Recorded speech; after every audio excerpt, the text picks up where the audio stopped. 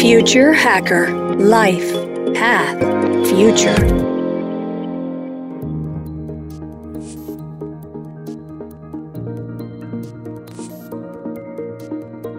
Hello everybody, welcome to Future Hacker. I'm your host, Maria Taiji, and today we're talking to Nissan Graisel. Nissan is leading the experience design practice at EY Israel and focusing design-led innovation. He's an experienced strategic design practitioner, an innovation enthusiast, and a design lecturer with more than 10 years of experience applying design thinking methodology, working with corporate government organizations, NGOs, and startups. Hi, Nissan. It's so good to have you here with us today. How are you doing? Hello, Maria. Thank you for having me. So, Nissan, let's begin with the basics, okay? Let's talk about the concept of design.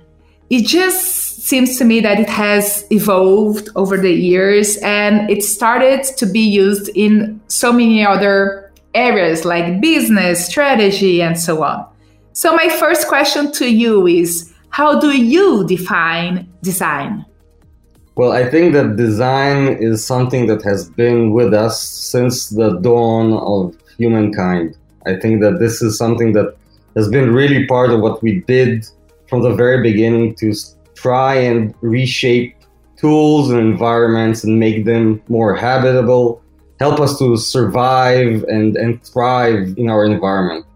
And I think that with time, design really lost its initial origin in a way. So, for example, the one that I really like that describes design is something that Victor Papanek, which was really a cornerstone in modern design. He used to say that design was a conscious effort to impose meaningful order around us. So basically, wherever I look and I see something that I don't like, I would like to reshape it, give it a new function, make it maybe work better. That would be design. And in that sense, this is something that has been with us since really the very beginning.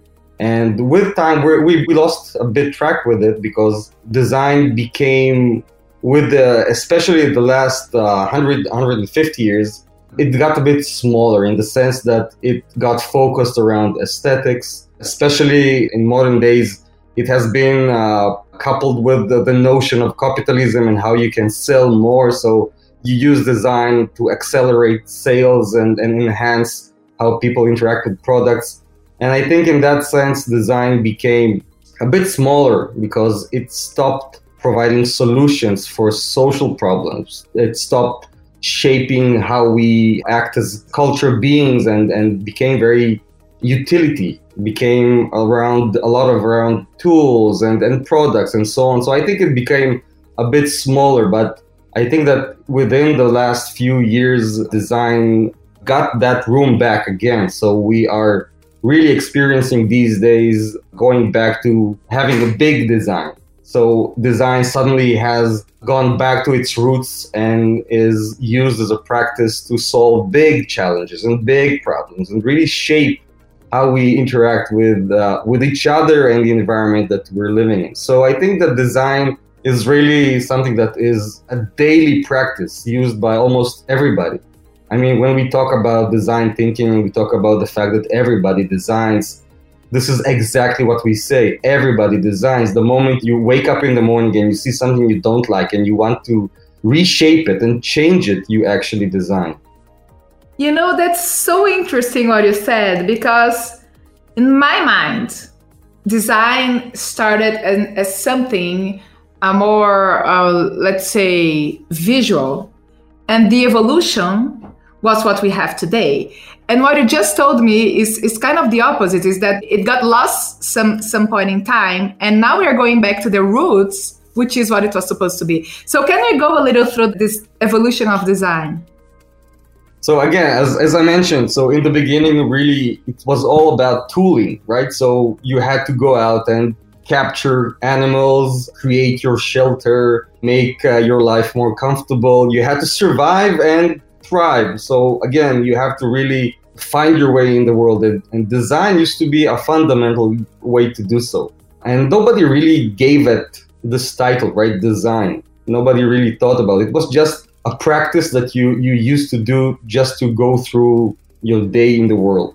And I think that going fast forward, I mean, this is really something that has really became a big issue, because if you think about big innovators, so Thomas Edison, right? This is like a poster boy for a person that came up with novel ideas of how to interact and come up with really amazing products. So he was a big designer, but nobody really thinks of him as a designer. He had a huge workshop with hundreds of people working together in co-creation, right? In design, in classical design processes. It actually brought about lots of good innovation. And I think that somehow, suddenly somebody, and again, I think that that's like a very modern phenomenon, where somebody captured a part of design, the aesthetic essence of design, and really tried to capitalize on that. And I mean, in that sense, I think that it really did a lot of bad thing to this world. So for example, today when I talk about design, people immediately describe or think about the aesthetical element, right? So that would be something that is nice to look at or not, but nobody really understands design to be something that I feel well about, right? I feel that this is something that is a natural extension of myself. This is something that would be easier for me to work with, that will solve a big issue that I'm confronting. And I think in that sense, modern history, selling more cars. So the car is still working, right? It's still good. So why should I bother and buy a new car? It's because there's a new design, right? And that became really one of the biggest engines in the mid-20th century of really pushing new products and the economy forward. But it also gave sort of a reframe, and I mean in a negative way, to the practice. And I think that today when we think about the world, which becomes more humane in that sense, I'm pretty optimistic. But we understand today that you cannot really disregard the human aspect. In everything, you have to also consider how people will react. That's, again, it's really interesting to see that capitalism was this engine that really took down a lot of the positive elements in design, but now capitalism actually goes the other way around because of the power of consumerism, people's feedback and reaction to products and services and innovation and so on. So suddenly this has to come back again to be part of the consideration. And I think in that sense, we're coming back to this place where we used to be in the past, where design is this place where the need and the desire and the way we perceive what is good for us, also on the aesthetical level, but also on the meaning of it, also in the way we use that, becomes back again a more holistic practice, and one that there is a lot of room for it also in new contexts where we use design today, which, like you mentioned, strategy and business and so on. Yeah, when I was researching about it, there was a phrase that I really liked, which is design is about a projected desire that becomes an action to find a human-centered solution. So it's like way bigger meaning, right? So we had a guest in our, Future Hacker Brazilian channel for the podcast. She talked about biomimicry and using nature as a source of inspiration to solve design problems. Do you see that happening? Do you see this as a trend? I think that biomimicry is sort of the end result as we see it today, but I think that biomimicry is something that we use today because we understand better the world that we're living in. So the systems around us are very complex, and in order for us to be really part of this world, we really need to understand the systems around us. And the better we understand the world and the systems around us, the better we can create something that really positive and a part of everything. So I think that biomimicry is a way for us to really reintroduce old concepts, reintroduce human people back into the environment. And I think that this curiosity about the systems around us and the way the planet really works and the way nature really works is just another way of us looking for a better understanding of the world around us and the reality around us. And in that sense, I think that this trend will become stronger. And I think that the better we understand, we can create solutions that are more efficient. People feel better regarding those solutions and so on and so forth. Because again, people are part of the systems, right? We're living in a complex system. And without really understanding that, we will not be able to really design better. Again, if looking back at modernism, for example. So modernist movement tried to understand the complicated systems around us, looking for formulas, right? Looking for models that they could understand and work around. And in that sense, the modernist movement really took apart the complications in the system and tried to create within the systems in a very simplistic manner. And that's not really working when you try to introduce a new concept in a complicated system. And I think in that sense, biomimicry is really, really, really an interesting direction where we try to, again, capture the complexity and design with it. And by doing so, also creating solutions that are better equipped for people, better resolution to the challenges and the problems. And I think that internally, as human beings, we understand that. I mean, when we see a solution that is really coherent with the systems that we live in, it really resonates and really makes us feel more comfortable. And by the way, it also feels more aesthetic in that sense. So I think that biomimicry is a part of a really bigger trend of reintroducing people to the earth. I love that. How do you see new technologies changing the way we interact and create with design? When I was researching the topic, I read this article written by Rob Gerling, which he discusses how artificial intelligence is changing this profession like most of our future jobs, right? So he talks about how everyone will be a designer by having access to tools and knowledge, and designers being curators instead of creators, and how new technologies will be able to amplify the designer's capability to a level we wouldn't be able to create ourselves. So what's your thought on that?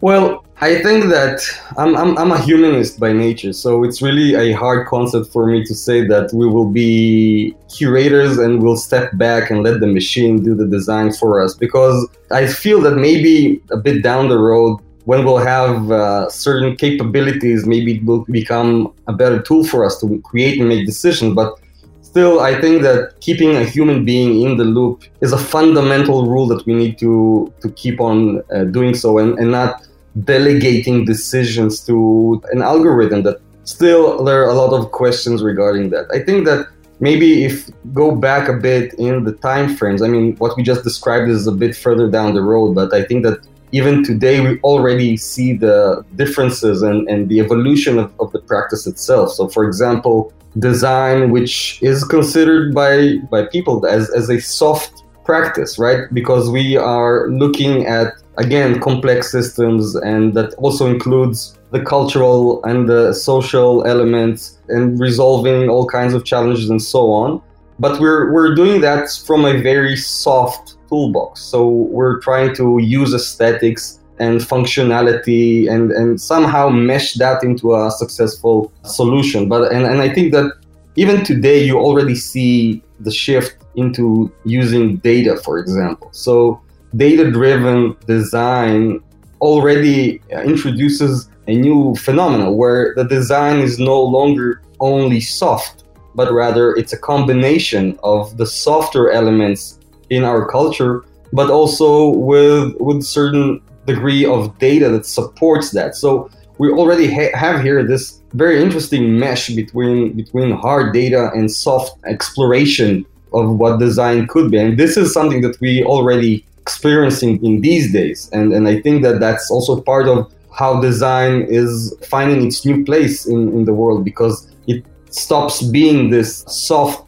skill by very unique unicorn people, and become something that is really a more mundane and data-driven sort of practice. And then I also think that, again, in a very immediate time frame, I think that also we have new tools for simulation and creation and experimenting, right? Because in the past, when a designer used to try and create something, he had to go and craft that. He had to somehow make that design a reality. And only by doing so, he had the opportunity to take design decisions. And I think that today you can take design decisions without doing the actual design, just going through the simulation and trying to capture the future shape, the future functionality, even by going through the actual process. So you are in constant dialogue within the process of creation. You're in the dialogue with your end product.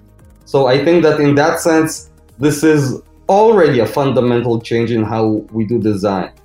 Going a bit further back into the future, I think that if, again, as a humanist, and I know that I am part of a certain way of thinking, and I'm sure that there are people that think differently, and that's fine. But I think that at the end of the day, we are human beings. And I think that this is something that needs to be captured, and it needs to be gated and saved and be part of every decision that we take. So taking people out of the loop, taking human beings out of the loop, I think would be one step too much towards a wrong direction.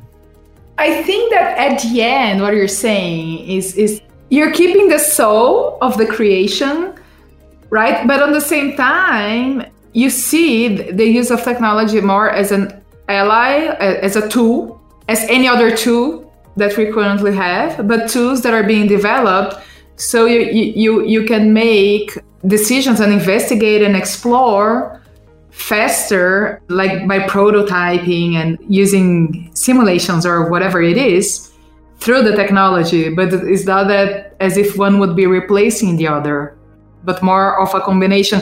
And it's the first time that I hear the term. It's the data-driven design. So we are finding the data usage everywhere, also in the design side as well, which is super interesting, right? I think that this is really all about that. I mean, it's not about taking over the human part. It's really enhancing the human part. It's for me to better understand the people around me. And in design, in human-centered design, we talk about it all the time. How can I really design something that for somebody else, which is not me? This would be a classical design challenge, right? And something that a lot of designers still are fighting with this concept, because a lot of designers just tend to design for themselves and come up with solutions that they find successful. And I think that really design, again, as a practice that has a social responsibility, needs to be somewhere else, according to me. I mean, this would be a way for us to be really much better in understanding others, in understanding maybe other cultures, other people, other genders, other mindsets, right? And in that sense, technology should be a tool that really enhances that ability and takes that to the next level, and making that a much more efficient way to create a good design. I mean, we go all the way now, we're moving from, for example, from medications that are around the male gender and in a very generic way of thinking about medication, for example, in a more sophisticated, subjective medication. So every person will have medications that are tailored to himself. And this is possible solely on the base of data. It's possible solely on the base of technology that really enhances the ability of medication to provide a resolution to all kinds of diseases and issues. And I think design in that sense is also experimenting with this potential. And I mean, once that match will be made better, even better than what it is today, and of course, what we think would happen in the years to come, I mean, designers will really have an effective way to create a meaningful change in society, also on a larger scale, and touching lots of different people in a positive way and not forcing them to work with what they have. That's the perfect way to end our first episode. Just keep listening, everybody. We're heading to a second episode with Nissan. Future Hacker. life, path, future.